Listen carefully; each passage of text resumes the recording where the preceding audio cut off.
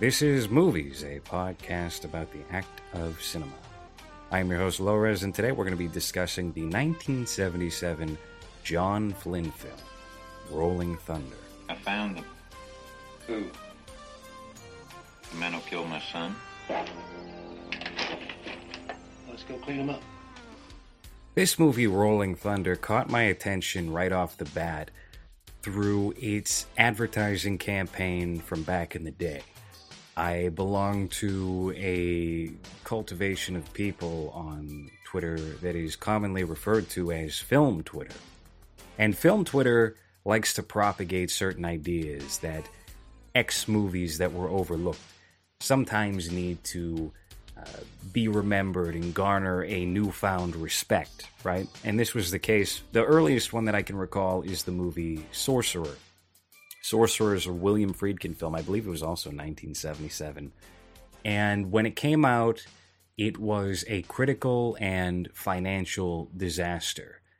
In terms of being a follow-up to Friedkin's other works like The Exorcist and The French Connection, it was not even in the same ballpark as far as people were concerned. But if you go back to Sorcerer now, it has so much... There's so many fascinating things about it that make it an interesting watch. And it is a remake of the, I believe, 1940s film The Wages of Fear.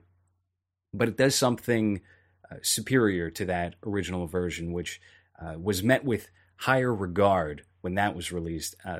And this film, again, has been wiped out of people's memories. Until recently. Around 2013, 2014 or so, people started talking about Sorcerer again. Sorcerer is getting a new screening. Da-da-da-da-da. And then, a couple of years later, same deal with Twin Peaks Fire Walk With Me. The David Lynch film that was also critically maligned. People hated Twin Peaks Fire Walk With Me when it had been originally released by New Line Cinema in 1991 or 1992. It was right after the cancellation of the series, and it was supposed to wrap everything up, or at least that was the perception of the Twin Peaks audience. And given that David Lynch was on board, he didn't really bring the Twin Peaks sensibilities to that film so much as he brought his own David Lynch sensibilities. If you look at that film next to his other works like Lost Highway or Blue Velvet, something like that, it fits within that catalog of movies. If you look at it next to Twin Peaks Season 1 and 2, not so much. Now, obviously, tonally speaking, Twin Peaks Fire Walk With Me is, if anything, a suitable bridge now in retrospect to what became the third season of the show, Twin Peaks The Return, because that's much more in line with that. But at the time, you're a Twin Peaks fan. Your favorite show's just gotten canceled. You're expecting David Lynch to finally wrap things up, even though you know who killed Laura Palmer, but you want like a nice satisfying bow on top of everything that you've been through this phenomenon that has lasted 2 years. And what you get is anything but. And I can't imagine how unsatisfying that would have been as a film goer when that had come out. I know that I introduced that film to my girlfriend somewhat recently, and she utterly despised the movie and hated that they took such a serious approach with the Laura Palmer character and her family life, etc. And so there's maybe that aspect as well that makes it a repulsive film. But Film Twitter decided, you know what, we're going to give this movie attention. And then shortly thereafter, you see that Criterion has acquired that movie and it's going to put it out on Blu-ray. So it could all be internal marketing from these distributors, because I know that Sorcerer received a version that was released on Blu-ray that was like an ultimate cut somewhat recently and around that time as well. So let's get to Rolling Thunder, because this is a movie that is currently being pushed out there as one of those films, though it does not have the same kind of attention that Twin Peaks Fire Walk With Me or Sorcerer had when those movies made a resurgence. Rolling Thunder caught my eye because the marketing campaign from the 70s, at least with the Japanese posters, seemed eerily similar to the movie Taxi Driver. You see Bill Devane and his gun holster, and he's in like a uniform, he's wearing sunglasses, and you're thinking to yourself, how have I overlooked this movie? There's a good aesthetic here to these advertisements. Let me look into this some. Oh, okay. Directed by John Flynn. That's not a name that I happen to recognize, but it was written by Paul Schrader. Okay, so this isn't a Taxi Driver knockoff. Maybe this is a cousin to Taxi Driver. Maybe this is a sister film. Well, I was persuaded to check this movie out. And instead of trying to find a stream that would give me access to this movie, because it's quite scarce on the internet. You know, if you want to watch it on Amazon or something like that, it's going to cost you a little bit of money. Actually, I believe, last I checked, I don't even think it was available to purchase on Amazon as a streaming film. You had to go to Vudu or one of those old platforms that was around right when, you know, Netflix was just starting to take off as its own application. And, you know, people were looking at Vudu as an option or an alternative. No, thank you. So I decided, you know what? I don't often do this, but what I'm going to do is I'm going to buy this movie on Blu-ray, because I saw that Shout Factory, or one of those distributors that likes to pick up older films and refurbish them, had decided to put out a Blu-ray release. So I'm on board with that. The Blu-ray is pretty cheap, all things considering. It's only $13, although, I mean, considering how few people are actually buying physical media anymore, you would assume that they would start lowering the prices of those overall. I'm looking at 4K Blu-rays. I mean, who even owns a 4K Blu-ray player or television at this point? I think most people are just looking at their computer screens, but I digress. So I buy the Blu-ray. It's $13. It gets here in 2 days. And I have a screening with my girlfriend, and I can't tell you the level of disappointment that I felt watching this movie. Because in my head, I'm going into it thinking, okay, it's 1977, the greatest decade for movies. Paul Schrader. And I've been on a Paul Schrader kick recently, ever since I checked out, when I first checked out First Reformed, because it made me take a second look at his career. For the most part, my impression of Paul Schrader was, this is a guy who has made a handful, and by a handful I mean like 3, good movies, and he didn't even direct, you know, probably 2 of those 3. First Reformed was, for all intents and purposes, a miracle in Paul Schrader's career. The trajectory of a director, especially from that 70s, 80s time period, the New Hollywood era, has typically been, you have a great career for about 8 years, you drop off, you make movies that either comply with the studio demands, or you go off to France or wherever it may be, take foreign investor money and make movies that nobody is ever going to see. And I know that was the case with, I believe, Brian De Palma, and probably Roman Polanski, and Francis Ford Coppola. You don't really hear about the movies that these guys are making. Some of the most iconic directors of all time. You don't know what the fuck they're up to. Francis Ford Coppola, I think he's more concerned with feeding his fat face. But, you know, when it comes to a Paul Schrader, who worked primarily as a screenwriter, and he aided some of the most legendary directors in the history of the United States. I'm talking about Martin Scorsese here, you know, these kinds of guys. It's quite possible that the screenwriter follows a different path than the director. Because although Paul Schrader is, I think, primarily known as a screenwriter, he wrote Raging Bull, he wrote Taxi Driver, he wrote this movie that we're going to get into at some point, Rolling Thunder. His career as a director began, I think, in the late 70s with a Richard Pryor film. The name of that movie is escaping me at the moment. Then transitioned into, you know, Cat People and all these other films. I think American Gigolo. And then you take a look at his work around the aughts. And this is the same period of time where John Carpenter fell off with Ghosts of Mars and The Ward and these movies that nobody thinks about ever. Paul Schrader had made his prequel to The Exorcist Dominion. Warner Brothers wasn't satisfied with that. Even after the movie had already been completed, they decided to pull the rug out from under him, say, we're going to trash this movie, we're going to recast these actors, except for Stellan Skarsgård, and we're going to hire Renny Harlin, who is best known for Cliffhanger and Nightmare on Elm Street Part 4. So you see where Paul Schrader ended up, and it actually turned out that his version of the Exorcist prequel wound up being superior to Renny Harlin's film. But then you take a look at where he went from there, and it wasn't pretty either. He went on to do The Canyons with Bret Easton Ellis and Lindsay Lohan, big mistake. James Dean. That movie's trash.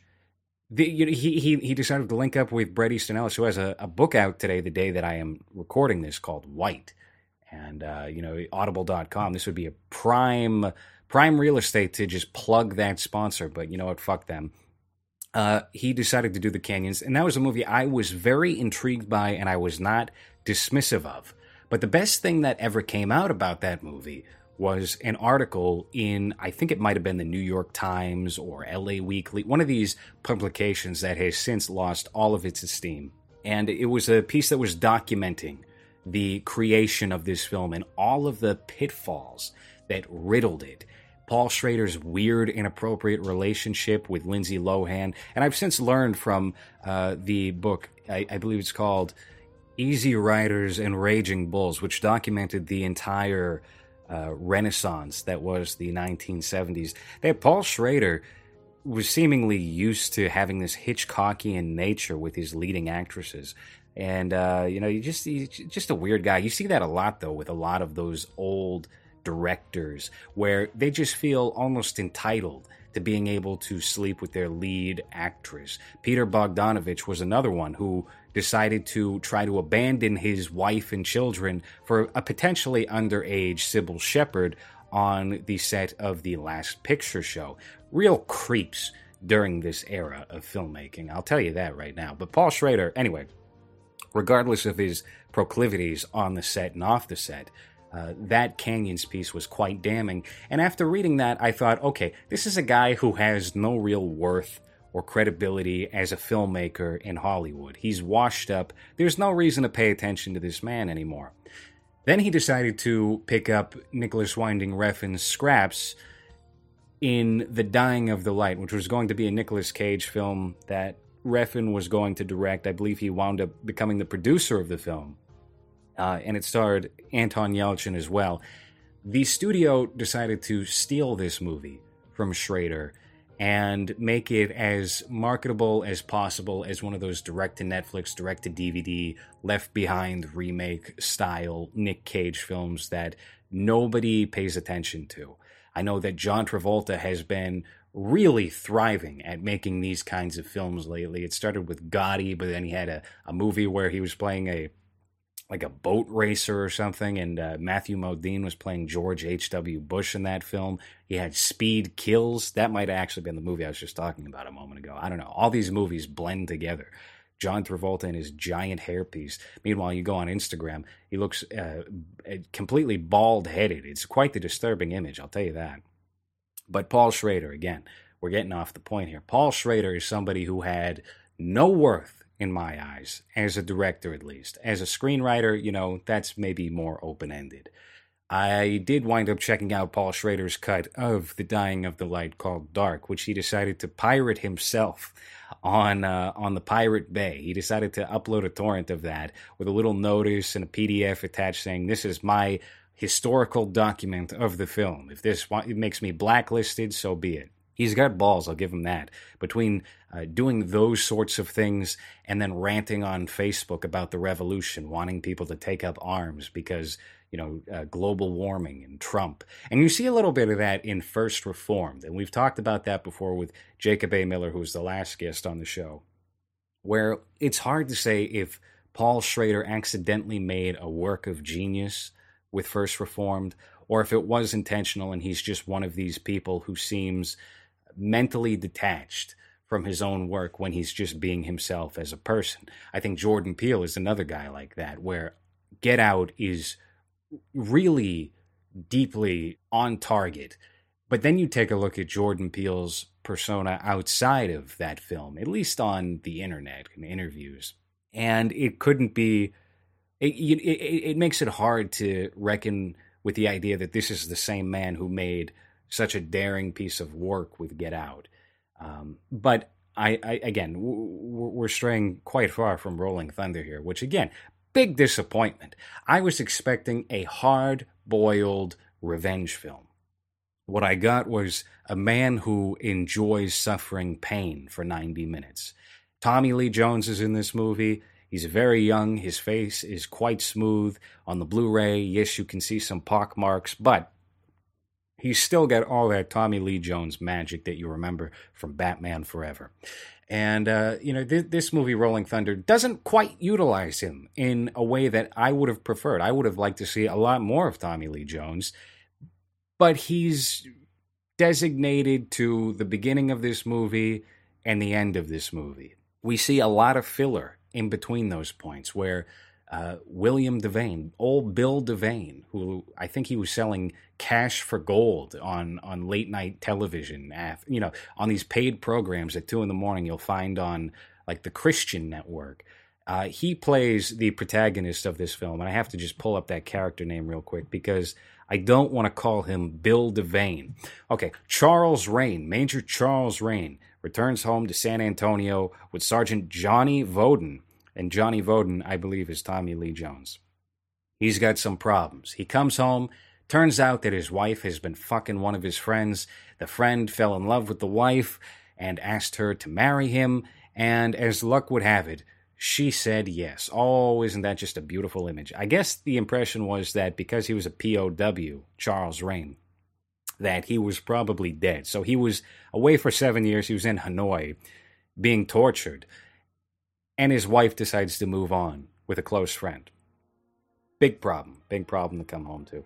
He gets awarded a cash prize and like the Medal of Freedom or I don't know, some bullshit like that. And it's all over the television. And so these scoundrels decide to find his home, stake it out, and then beat him to a pulp to get that financial reward. What winds up happening is, he's a tough guy. He's not going to crack to, some fat oaf, a Mexican guy, and then a third dude who's completely unmemorable. No. They torture him. He doesn't speak up. Nothing happens. And he winds up losing his hand. His family comes home early. They're gunned down in cold blood while he watches. What a man. Shows how being tough can really work out to your benefit in the long term, huh? He wakes up in a hospital bed, has absolutely no reaction to the fact that his wife and his children have been murdered. He's just stone-faced. And there's one interesting thing that is dealt here, I think, by Paul Schrader. I highly doubt that John Flynn had an influence on this segment of the movie or this particular piece of dialogue, in that Charles Rain is having a moment with the man who is fucking his wife. And he makes that guy put him into a bind. It's very vetlife.com. And he tries to talk the man into breaking his bones or getting close to cracking the bones of his arms. And he's like, the trick is you learn to love it. You learn to enjoy it. So this Charles Rain is a real sicko. He's a real freak, and I don't like that. So you got to think, he's watching his wife and his kids get gunned down.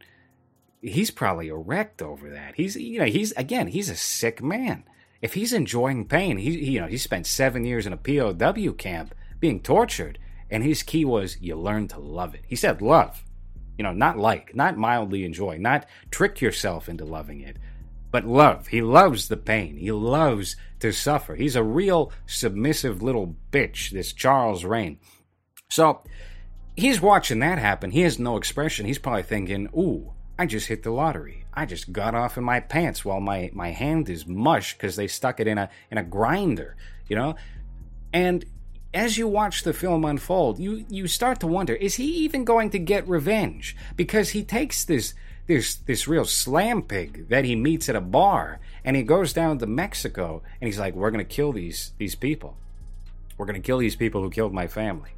And what does he do? He doesn't do shit. He fucks the lady over and over again and walks around, puts her in dangerous situations where she could get raped, and doesn't have much regard for her well-being. I think there's something else going on here with this Charles Rane. So eventually, by the end of the movie, I'm talking literally like the last 14 or 15 minutes of this film, which made it so disappointing because you just see him, doddering around in Mexico doing absolutely nothing. You get to the last 14, 15 minutes of the film, he goes back to San Antonio to meet with Sergeant Johnny Voden, a.k.a. Tommy Lee Jones. And he's like, I know where they're at. They're at a whorehouse right now. Why don't we go kill them? And then in the last 10 minutes of the movie, you get to see Tommy Lee Jones and Bill Devane engage with prostitutes, then shoot up a whorehouse and kill these three guys like it's nothing. And it just felt like a gigantic waste of time. There's a real sickness to this film that I don't appreciate. And on the whole, I don't know if it was really well made. There's certain aspects of the cinematography that are interesting. And I think that the performances, generally speaking, are reasonably performed. But I don't think that any of the actors really excelled in their roles. And I don't know. There's a reason why this movie happened to be forgotten in the analogs of history and why Taxi Driver was remembered. That was a big point of contention, and I was checking out the special features. It was a big point of contention with the advertisements. They kept promoting this as and this is kind of weird, from the author of Taxi Driver, referring to Paul Schrader, the author of Taxi Driver, which, is correct, I guess. There is a novelization of Taxi Driver. My immediate thought is book when you say author, from the screenwriter of Taxi Driver, from the creator of Taxi Driver, Paul Schrader. Just funny wording there. So my inclination here is that this script was purchased before Taxi Driver came out. And maybe this was like a lesser script of Paul Schrader's that got greenlit. Then Scorsese picks up the Taxi Driver screenplay, goes and adapts that. It's a big hit. And this company and John Flynn is like, oh, cool. We have Paul Schrader's name attached to this movie now. This is going to do us wonders. And in reality, I don't think it got any kind of esteem. I have no idea what the critical reception of this movie was like. But I also have a feeling that it was a box office bomb, or it just was lukewarm in its performance there. So, again, Rolling Thunder, it's a movie that members of film Twitter may try to trick you into watching, and my only piece of advice for that is to say, avoid it. Don't check this movie out. It's not a terrible movie, but it's not something you should be spending 90 minutes on watching.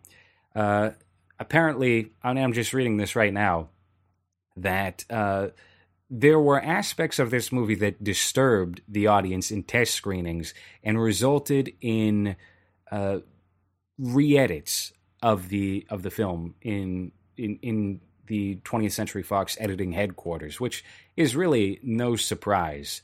But again, there's no saving this movie. I don't find it to be of interest. And I'm also reading here that it was critically well received, and Quentin Tarantino called it one of his favorite films. Well, Quentin Tarantino also said that The Lone Ranger was one of the best movies of 2014 or 2015, whenever that came out. So you can only trust him to a certain point.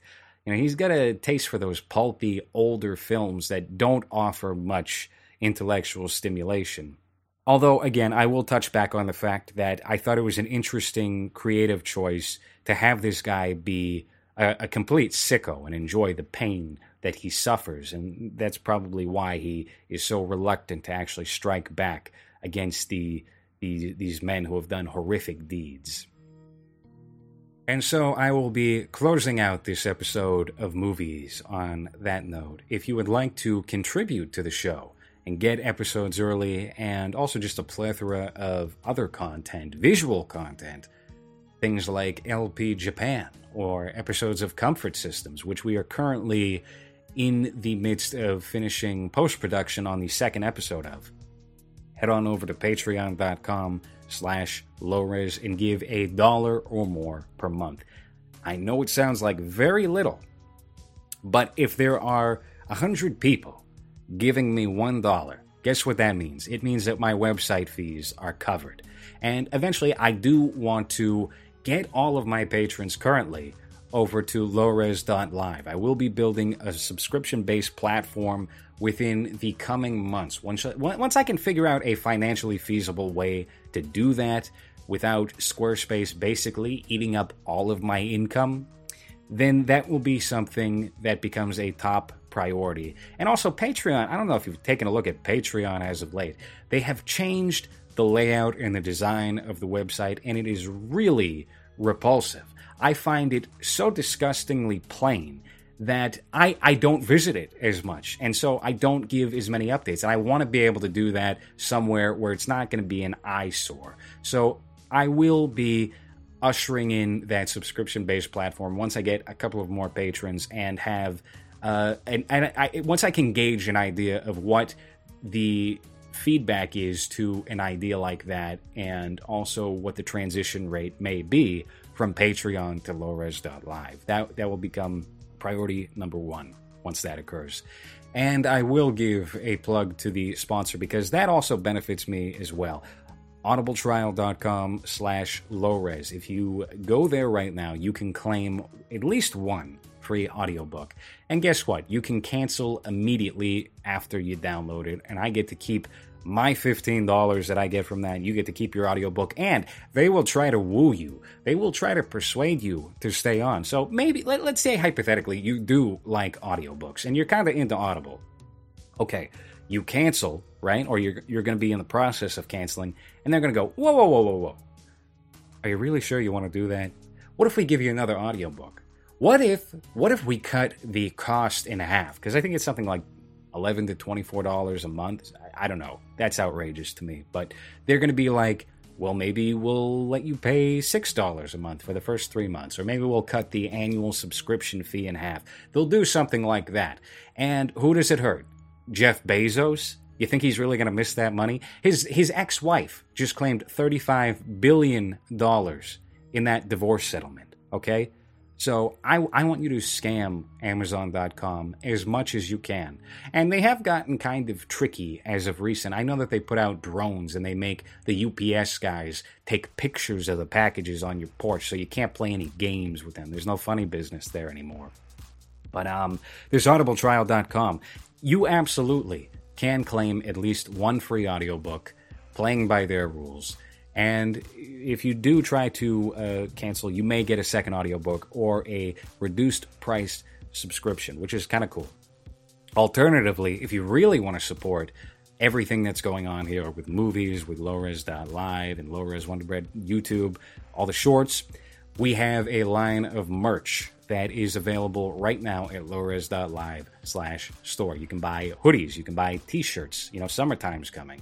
Or if you live in California, New Mexico, San Antonio, like Bill Devane in Rolling Thunder, you're going to want to wear those things all year round. And these are pre-shrunk t-shirts, so you don't have to worry about them getting real close to the flesh after 2 to 3 washes. That's always a big problem. If you go shop at Primark, you get yourself a $4 graphic tee that looks stylish. Guess what? You're not going to be able to wear that after 4 washes, and that's being generous, okay? But if you buy my stuff, you're going to be wearing it every single day for the rest of your life. Quality material. I assure you of that, okay? And we will be ushering out a new line of merch very soon in accordance to Comfort Systems, movies, and everything else. And I might actually do a line of shirts that is not related to anything of my own. I've been inspired by some of these retail merchants that are out there that have been doing movie poster style tees and hoodies, and I think I could easily get in the game of that. So maybe there will be a brand of clothing in the future. So that's all the things that are to come. I hope you enjoyed this episode of Movies, a podcast about the act of cinema. I am your host, Lowres, as usual, and enjoy this track as we fade out of the show. I will see you next week. Take care and enjoy.